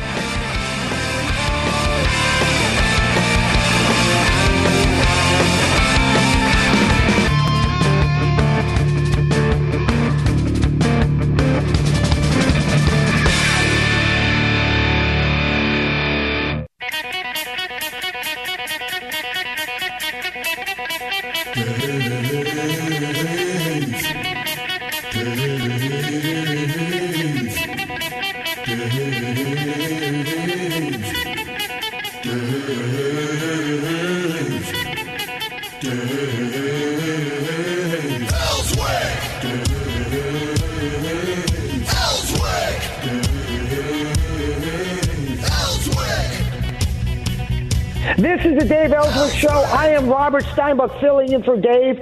On with us is Chris Corbett, attorney, professional engineer, lives and works in Conway and also works in the Little Rock area. In fact, he works throughout the state, but I guess those are his primary focuses.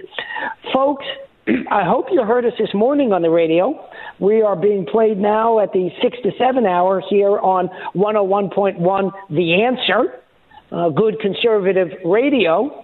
But we were talking this morning, Chris and I, about 2 important and interrelated topics, and I'd like to slightly interrelate them even more.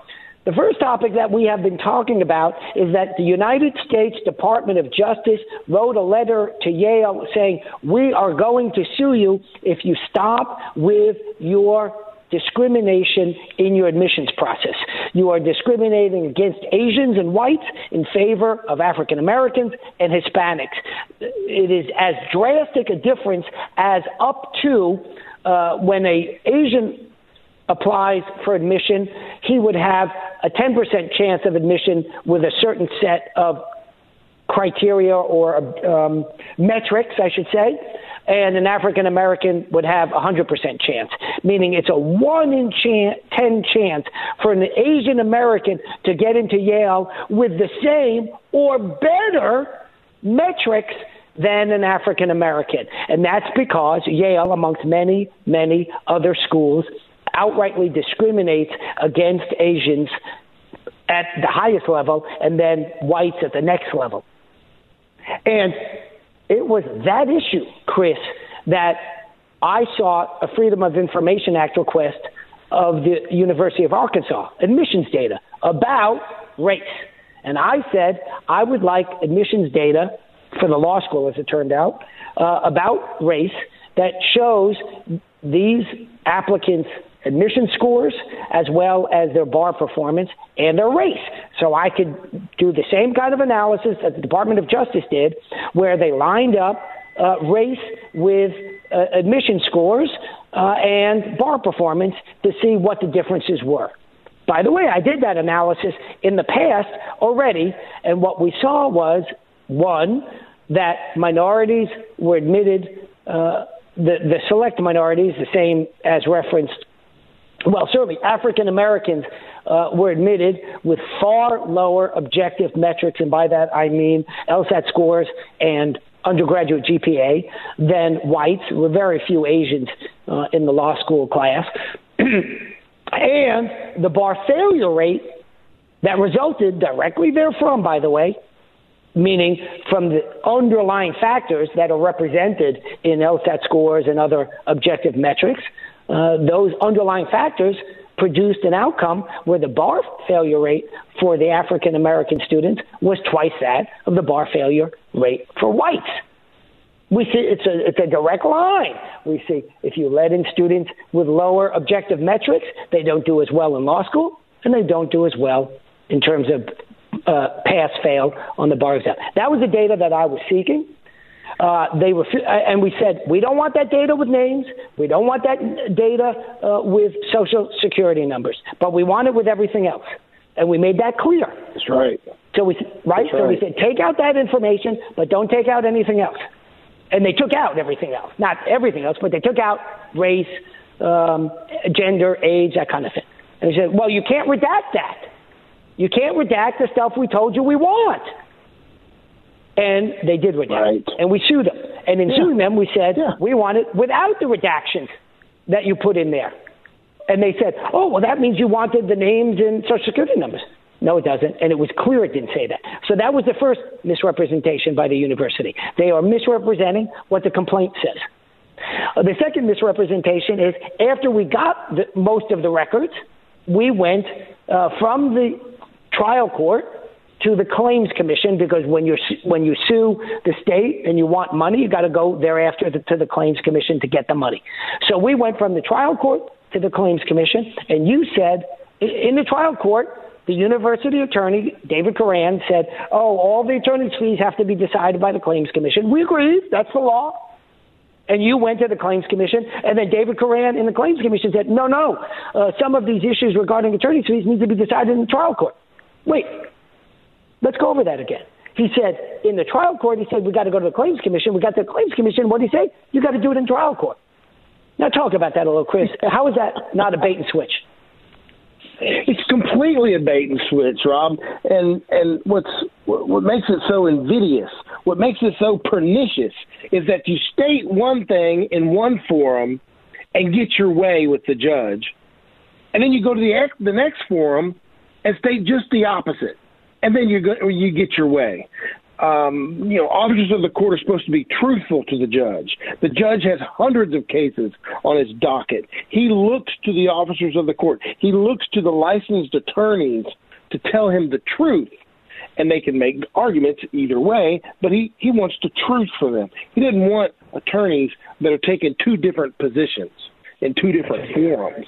And we brought this up. We went back to the trial court, by the way. Tim Fox is the judge, and we told him he didn't care. He didn't pay any attention. He just waved his hand at what we had to say. He wrote an order denying our motion without one lick of substance in it. So I'm now sufficiently fed up with Tim Fox as a judge because he had made some bad decisions in our case. But I said, look, even good people make some bad decisions, but he routinely has made bad decisions. He makes bad decisions over and over again, and he doesn't explain his bad decisions. He just writes, I side for the government. I don't need a knee-jerk leftist judge consistently siding for the government. So what I'm going to do is I'm going to vote against Tim Fox when he's up for re-election, and I'm going to encourage everybody else to vote against Tim Fox because I've come to the conclusion that Tim Fox no longer is doing his job properly, much like when he ordered that I have to pay for the university's representation. Well, I misstated that. When I have to pay to represent those unnamed individuals whose anonymous records I sought to get, I had to pay for them to hire a separate counsel.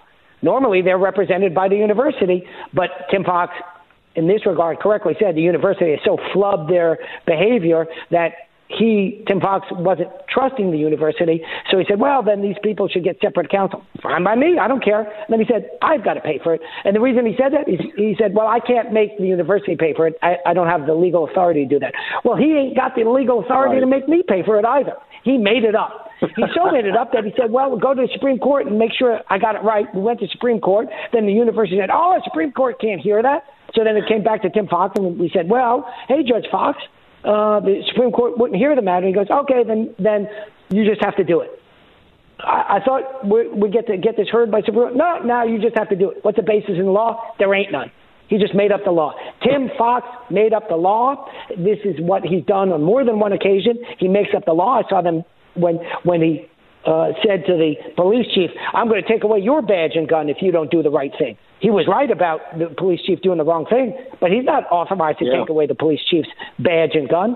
Tim Fox is one of these leftist judges who makes up the law instead of interpreting the law. He butchers the Freedom of Information Act, and I'm going to make sure to vote against him and encourage everybody else to vote against him when he's up for re-election. And David Coran goes to two different forums and makes two different arguments for the university, two opposite arguments. He says, you have to ask for your fees, Chris, when he was in the trial court. He said, you got to do that in the Claims Commission. We said, okay, fine by us. We go to the Claims Commission, and then he says to the Claims Commission, you got to do that. You had to have done that, to be clear. You had to have done that in the trial court. That's cartoon stuff. It is cartoon. So make-believe. This is nothing new. This is nothing new with radical left, liberal, indoctrinated attorneys ingrained in our government. The same attorney argued from the United States Supreme Court that an Arkansas man can't have a beard in prison because he can hide knives and guns in it. And I have knives and gun in the beard? I thought there was a limit on the size of that beard of a quarter of an inch. What kind of knife or gun you hiding in a quarter-inch beard? Justice Alito lit him up in the United States Supreme Court. Said, really, are you really going to stand there and be proud of this argument that you're making? Just as Yale stands there and is proud of their race-based admission. It's outrageous. They literally, in your face, are violating the law and making outrageous arguments, and all the while being proud of it and breaking the law. That's exactly right.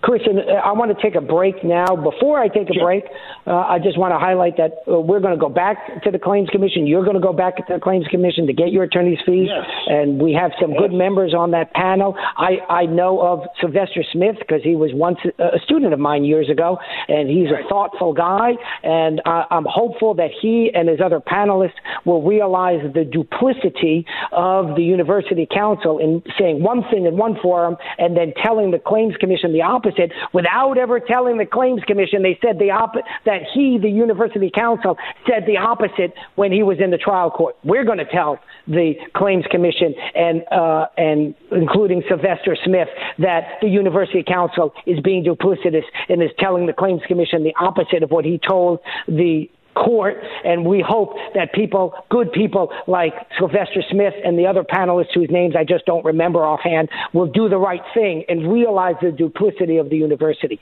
With that, Heidi, are we ready to take a break? This is the Dave Elswick Show, and we are back with Chris Corbett. We are here in the 6 to 7 hour, and we are going over some material that is of critical importance that we started this conversation, Chris and I, this morning on Dave's show, and maybe you caught a little bit of it. We are going to dig deeper in it.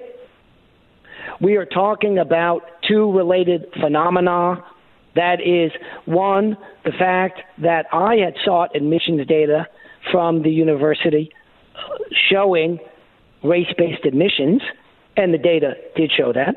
And the data also, they showed that the outcomes, the bar passage rate for those who were being given large race-based admissions preferences suffered. The bar performance suffered. It's no surprise. And how I had to fight to get that data. The first set of data I got, even that was a bit of a fight. The second set of data required a lawsuit. Only after we instituted the lawsuit did the university turn over the bulk of that data. Then Chris sought to get attorney's fees, as he's entitled to under the Freedom of Information Act, for having brought suit and gotten the data. And then the university made a bunch of false claims. Absolute false claims. First false claim is you had to wait and win at trial, not get the data after the university was pressured into turning it over by knowing they were going to lose the lawsuit. That's false. That's patently false. Read my book on the Arkansas Freedom of Information Act and look at every Freedom of Information Act across the country and the Federal Freedom of Information Act, and they all unless there are a few with entirely different language, and I don't know how they operate, but those with the same language allow for attorney's fees when you win because the other side relents after filing a lawsuit. And the university makes a false claim to the contrary. Then they entirely misrepresented. They lied about what was in the complaint that you drafted. Absolutely ignoring all the substantive content and referring to the summary clause, which is totally legitimate as well, the clause is, that said, we don't want anything redacted from what you have redacted, not from what we didn't ask for. And so they lie and say, oh, they wanted all the information, including the names and everything. That's a lie. That's just a lie. And then finally, the university attorney, David Coran, went to the court, said, Mr. Corbett's got to get the fees from the Claims Commission. We said, all right. And then you went to the Claims Commission, and David Coran said, Mr. Corbett's got to get his fees from the court. That's a bait and switch. That's exactly what he said. And what's further interesting about in the comparison to Yale and your research, Rob, is your research is so important because people are being allowed into law school. Less qualified applicants are being allowed into law school. And then what your research shows is that they're not able to pass the bar exam and practice law. That is awful. So they take this huge leap of faith. And I've been admitted to law school. I'm going to do good. You get in there, maybe you graduate from law school, but then you can't pass the bar. What would be very interesting is if they took these less qualified applicants at Yale, are they able to graduate? Yale is no cheap university. It isn't, peanuts, some spare change laying around on the floor to go to Yale. It's expensive. And what happens is, what I'd like to see from the Yale research and the DOJ research is how many of the less qualified applicants make this financial investment and then aren't able to graduate from Yale. Oh, my gosh. Do you think that's possibly going on? I bet it is. because Chris, they're there with. Go ahead. Such an important question because here's the thing. We have already talked about how the DOJ letter aptly points out that Asian Americans and whites are being subjected to discrimination as a group on average and therefore suffer a harm. But what we have not yet talked about is the harm being suffered by those racial minorities who allegedly are being given a benefit. In the law school context, if you admit people with large racial preferences, we know they have a dramatically lower chance of passing the bar exam. And are you telling them that?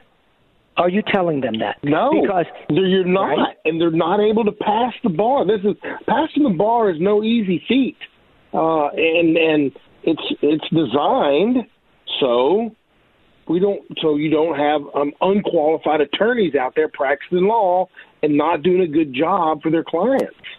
And we want qualified attorneys, only qualified attorneys, to pass the bar. What is the bar passes rate? What, about 70%? So 30% of graduates aren't making it. Yeah, I think I think overall it's maybe slightly higher, closer to the mid 70s. And here's the interesting thing. Nice. But here's the interesting thing. For the group that I evaluated over a period of time, over several years, the bar passage rate for whites was about 80%. In other words, the bar failure rate was 20%. The bar failure rate for African Americans was double that. The bar, let me say it again, man. The bar failure rate for Africans was double that. And if you're going to let in minorities with significantly lower objective metrics that obviously relates to far higher bar failure rates, then you should offer them a deal. And the deal should be, we'll let you in, but if you don't pass the bar first time around, we'll refund your money. Because otherwise, you're not only harming those candidates who you didn't let into law school or university in the Yale context, you're harming those candidates that you did let in because they spend a lot of money and then they don't pass the bar. Now that's a problem, don't you think? Yeah, even let me put my business hat on for just a minute. If I make a failed business venture, I get to declare bankruptcy and start over. If you make a failed educational venture, you don't get rid of it in bankruptcy. You borrow $80,000 or $60,000 to go to law school and you can't pass the bar exam, you're not getting out of that debt in bankruptcy. That's right. You have to carry that debt with you for the rest of your life. It is what they call non-dischargeable in bankruptcy. Non-dischargeable. That's right. And so the universities here are selling a false bill of goods. Hey, you have been allowed in. We think you can make it here.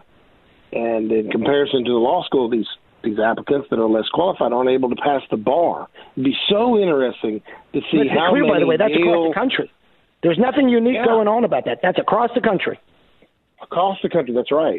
Now, but on its face, do we want more diversity in lawyers? Do we want more? Yeah, we want it. Yeah, it's a good statement, but we don't want it at the cost of selling somebody a false bill of goods or letting less qualified applicants into law school, med school, top universities across the country. We need the best and brightest in the country to be practicing what they want to be doing. The notion of merit is being attacked every day in society. There's no such thing as merit. Isn't that remarkable? So if there's no such thing as merit, you shouldn't study for your exams. You shouldn't work hard. You shouldn't try to get better because there's no such thing as merit. Why are you wasting your time? And that was what we talked about the other day on the Dave Elswick Show here on 101.1 FM The Answer. And that is, if there's no incentive to trying hard, then nobody tries hard because it's a lot of work to try hard. And it is a lot of work. And go ahead. I feel for the students that have been let in. I feel for the students that have been let in and then suffer trying to compete with the top students across the nation. There's got to be something said about that because They're going to suffer in their study groups. They're going to be ran off and left in class. All right, friends, we've been having a great discussion. Let's pick it up in the next segment. We got to get to news. This is 101.1 FM, The Answer. We are back on the Dave Elswick Show. This is Robert Steinbuck filling in for Dave. And we have on the line Chris Corbett, attorney and professional engineer, lives and works in Conway, and also works across the state and has an office in the Little Rock area as well. Chris, we're continuing our conversation about race-based admissions, how you are trying to get your attorney's fees for recovering data from the University of Arkansas on race-based admissions, how the University of Arkansas Council has made 3 material misrepresentations regarding your attempts to get attorney's fees. He's made those misrepresentations to the Claims Commission. We are hopeful that the Claims Commission, including Sylvester Smith, unfortunately, it's only his name that I remember from the panel because he was once a student of mine. We are hopeful that when we present the duplicity being said to the Claims Commission, that the Claims Commission will recognize that that is improper behavior. But it bespeaks the broader issue of what goes on across this nation and what is demonstrated through the words in the letter from the DOJ to Yale, which is race-based admissions is ubiquitous. It takes place across this country. And while on the one hand, universities say, oh, it's a good thing, it's a great thing, they never want to turn over the data, because when they claim it's a good thing, it's a great thing, they also falsely claim that it is a small factor amongst many. And what the letter highlights, the underlying truth, that the data themselves demonstrate that these days across the country at every level of the university process, race is an overwhelming factor and often the decisive factor in admissions. And we see this where, as is said in the letter from the DOJ to Yale, an Asian American may have a 1 in 10 chance of being admitted, while an African American with the same objective metrics has a 100% chance of being admitted. Or said another way, the Asian American has a 10th of the chance of being admitted that the African American has to being admitted. So the African American, just to clarify that point, it may not be that every African American that has those metrics gets admitted, but for every African American with that set of metrics that gets admitted, for every 10 of them, only 1 Asian American gets admitted. That's the better way to say it. I think I was a little unclear, so I make that modification, that correction now. And so this is what you and I have been fighting in the courts of Arkansas. Unfortunately, Judge Fox completely bungled the Freedom of Information Act law. Judge Fox has since then been dismissive of the requests, of the motions that you have made. Judge Fox, I believe, has not been doing his job on the bench, and as a consequence, you and I and others will support Judge Fox's opponent whenever he's up for re-election. I think he still has several years on the bench for this term, don't get me wrong. But we will remember, and we're hopeful that the Claims Commission will do the right thing, and we're hopeful that the DOJ will continue to pursue these race-based admissions cases so as to do away with the racism in the admission process across this country at all levels of the university admissions process. And so, Chris, right, and it's a fight, Rob. It is a fight worth fighting. We need more attorneys like yourself. We need more attorneys like Eric Dryband that's willing to leave a lucrative partnership at Jones Day and take probably an 80% pay cut to become the top lawyer in the Civil Rights Division of the DOJ, the Department of Justice, and fight these things. He had a great quote in the press release. He said, "There's no such thing as a nice form of race discrimination." And what Yale is doing is it's discriminating against Asians and discriminating against whites. You know, it just fosters this stereotypes, bitterness, and division. And he says that. He says, unlawfully dividing Americans into racial and ethnic blocks fosters stereotypes, bitterness, and division. And he goes on to quote Frederick Douglass. Frederick Douglass being a black gentleman back in the 1800s, 1890, he says, the business of government is to hold its broad shield over all and to see every American citizen is alike and equally protected in his civil and personal rights. Now, if you're letting folks in that are less qualified based on their race, you're not doing that. I can tell you that, Rob. And it takes hard work. It takes your kind of research. It takes, I'll just be honest. I mean, Rob, you have risked your job as a professor to push this out there and let people know that they're letting less qualified applicants into the law school. And it really, they need to know that because they don't have a good chance at passing the bar exam, which is I got a call recently based on my freedom of information expertise that the university's counsel has routinely rejected and mocked, even though every attorney in the state that practices in the area of Freedom of Information Act uses my book, and the Arkansas Supreme Court and Court of Appeals in almost every case. I think there was like one or two exceptions. In almost every case has cited to my book on the Freedom of Information Act. And when they didn't, it was only because it was such a simple case that they kind of made a very short opinion and didn't reference my book. I think they should still reference my book. But in any event, this is what's remarkable is how the university, on the one hand, says, well, we have we consider race. Now, they don't. They, like Yale, don't want to disclose, I think.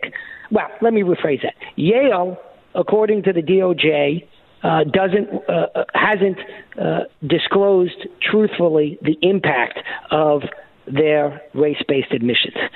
What I tried to do was get the data so that I could discuss the impact of the race-based admissions, and the university dragged their feet on that. So my question is, why?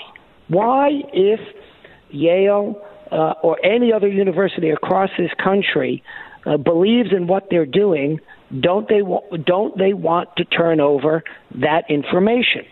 And so I fumbled it in the beginning just now when I was saying it, meaning I was just unclear. What I'm trying to say is I don't understand why universities across this country don't want to turn over their data regarding admissions if they believe that their admission system is fair. And they say, well, you're going to be able to identify students. First of all, that's false. That's a lie. You're not able to identify students. Absolutely not. You know what student had a score on this exam or had this GPA?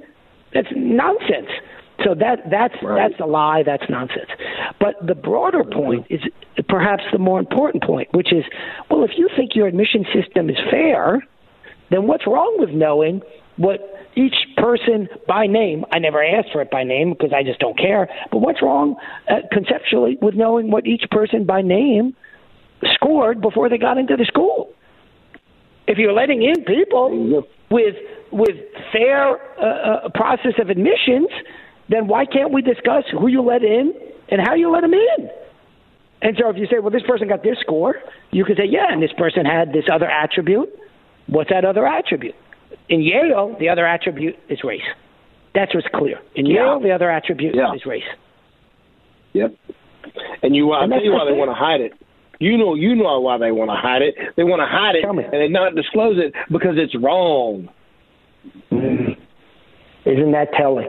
Yeah.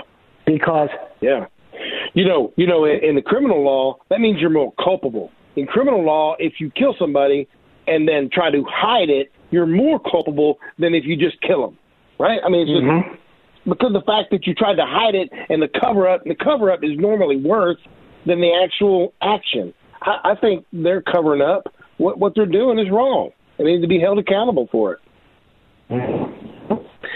Well, this is what we see all the time. I'm going to read it again. I think I read it in the morning hour that we were on. There was an article. There were two separate articles in the New York Times. One of the articles says that proudly, by the way, this New York Times says the Ivy League schools are unapologetic about their use of race and ethnicity as a factor in admissions. It goes on to say that various schools, quote, point to with pride this system of admissions. They point to it with pride, Chris. And then in another article about microaggressions, it refers to what the article calls derogatory encounters, and it says that a medical school resident was said to by a classmate, quote, a medical school classmate suggested that she, the minority, had an edge in the selection process because of her race, end quote. The first article says that they look upon this admission system with pride, and the second article says that when a student points out that another student or resident, it's a quasi-student, quasi-professional, when another resident had a, quote, edge in the selection process, that is a, quote, derogatory encounter. I don't understand, Chris. I'm genuinely confused. How is it a derogatory encounter to point out what the universities apparently speak about with pride, that they do give a edge, a bump up to minority status? We talk about this all the time. It's because you hurt her feelings or hurt his feelings. Her feelings became hurt. Therefore, you have to ignore the fact, but yet their feelings are hurt. And because their feelings are hurt, it's a microaggression, and it's wrong and racist. And Heidi, we'll take a break now, and then we will come back and finish up this hour of the Dave Elswick Show. We're back on the Dave Elswick Show here on 101.1 The Answer, Conservative Radio. We are in our last segment of this hour of the Dave Elswick Show from 6 to 7.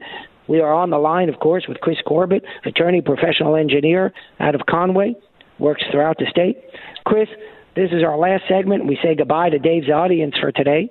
And we have been talking about race-based admissions, how you and I, have worked to obtain data from various sources on race-based admissions, how you are trying to get attorney's fees for having recovered data despite the initial efforts not to turn it over by the university, and how the university has been disingenuous in their claims that you're not entitled to the attorney's fees that you well earned, very well earned, in fact.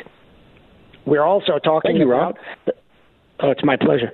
We're also talking about how Yale, and this is the overlap, the intersection, how Yale has been consistently amongst many schools, essentially the norm across the country, undergraduate and graduate alike, has given overwhelming bias towards certain racial minorities. So it's not what some people aptly once described affirmative action as, which was merely a thumb on the scale, a feather on the scale, a little bit edge when there's a close call or identical candidates, that equal candidates overwhelmingly are chosen if they are part of a favored minority group, but they're not chosen if they're not part of the favored minority group. And that's not fair. And you were saying during the break how you think this has potential to create long-term problems. Talk about that for a moment, Chris. Yeah, the long-term problems of this have yet to be determined, have yet to be seen. If you're making these race-based admissions, are we letting in less qualified students that actually won't prosper in society, that can't pass the bar exam? Are these numerous applicants, less qualified applicants, being let in based on simply on race? What's the long-term detriment going to be? I can tell you right now, it's going to be that we'll have poor doctors out there. We'll have poor quality in legal and lawyers out there. We may have poor quality Yale graduates out there. It's not, the long-term effects are not going to be good. And this is black and white. This is not going to be gray. You're going to let less qualified students in. if they can even graduate from Yale, and as your research has shown, they can't pass the bar exam, and they have a law degree, but they can't go get the license to practice law, it's not going to be good for society as a whole. And these things, they foster stereotypes of bitterness, division. These are long-term effects that are yet to be seen from this type of behavior by the government, this type of behavior by premier institutions that get federal funding. It's got to stop. It's got to stop now. This is a multi-decade thing going on at Yale. The DOJ's research over the last 2 years has showed they've done this for the last 20 years. That's what's remarkable about this. And I think it was Chief Justice Roberts said the best way to end discrimination is to stop discriminating. And these forms of race-based admissions are, as the letter by the DOJ highlights, a form of discrimination. It's that simple. Well, and Rob, it makes people mad. Like, right, if you're letting other people, less qualified people in, it's going to make a white person mad. It's going to make an Asian person mad. It's going to make a black person mad. It's going to make a Hispanic person mad. And they're going to be mad about not getting in because you did it based on race. Well, I had a conversation with a liberal friend of mine about these issues, and he basically said, well, you shouldn't be looking at that data. I said, why should I look at the data? And he goes, well, the data can be misinterpreted. I said, well, I don't know what you mean by misinterpreted. You do a regression analysis. It seems pretty clear what you can show. Yeah, but then people can make arguments based on that that are not good. Wait. You mean by not good, you mean that you don't like? Yeah, that I don't like. So you want people not to have access to the truth because with the truth, they may be more persuasive against your policy positions than if you withheld the truth from them? That's your position? Whoa, you nailed it, Rob. You nailed it right there. Right? It's really remarkable. Yeah. This is the new leftist ideology. The new leftist ideology is you don't need to know the truth because we will tell you what the preferred policy outcome is. We will tell you what your preferred opinion is. And if the truth, the data, the facts are inconsistent with our preferred policy outcome, we're not going to give you that data so that you can make a, quote, false, end quote, argument. And by false, we mean something that we don't like. Well, I'm sorry. Yeah. I mean, I believe in some of the points that were written. This was controversial, by the way. I believe in the points that people are better off if they get married before they have children, if they genuinely respect authority, and that they embody good moral values. I believe that. And in one manner, he's correct. If you just look at if you look at the data and you say that 90% of prisoners are men, well, you take that and go, oh, the prison institution in America is sexist. They put more men in jail than they do women. Well, yeah. So are we supposed to just bury our head in the sand? No. You have to go a little bit deeper and say that, okay, the majority of crimes are committed by men. That's why the majority of prisoners are men. It's that simple. Well, there's a really interesting data point that has been abused by the left and right. There's what happens to be, because I don't really care, a black economist at Harvard, and he analyzed police interactions with whites versus African Americans, and he said African Americans are not shot more frequently after adjusting for all relevant factors than whites. It's just a false claim that the police use deadly physical force, or I should say deadly force, on blacks more than they do on whites. It's wrong. That claim is false, according to this economist from Harvard. Well, that's not the narrative you hear in the press. However, it's important to highlight, he also found that non-deadly force is used more against blacks than it is used against whites. Non-deadly. Again, adjusting for all relevant factors. So That's something that needs to be taken into account. That needs to be something that needs to be addressed. But the irony is that the biggest fight that we see today sort of in the zeitgeist in popular culture is about the use of deadly force, not about the use of non-deadly force. And in fact, the use of deadly force is greater against whites than it is against blacks.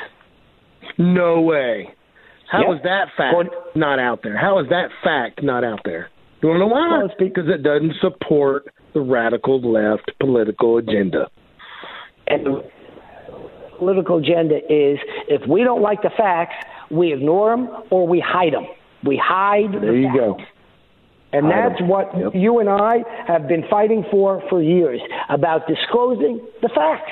And then you let individuals make their decisions as to what they want in terms of their opinions, as a policy preference, based on the facts. They can analyze them. We can analyze them. We can have competing analysis if possible. The data that I analyze is quite clear. In fact, a colleague of mine, I think this might be near our last point, a colleague of mine told me that the then dean, who refused to turn over the data to me, told him, my colleague, that after I published my article that showed the bar failure rate for blacks was twice that of whites for the group that I analyzed, that then dean said to the colleague, not to me, not to me.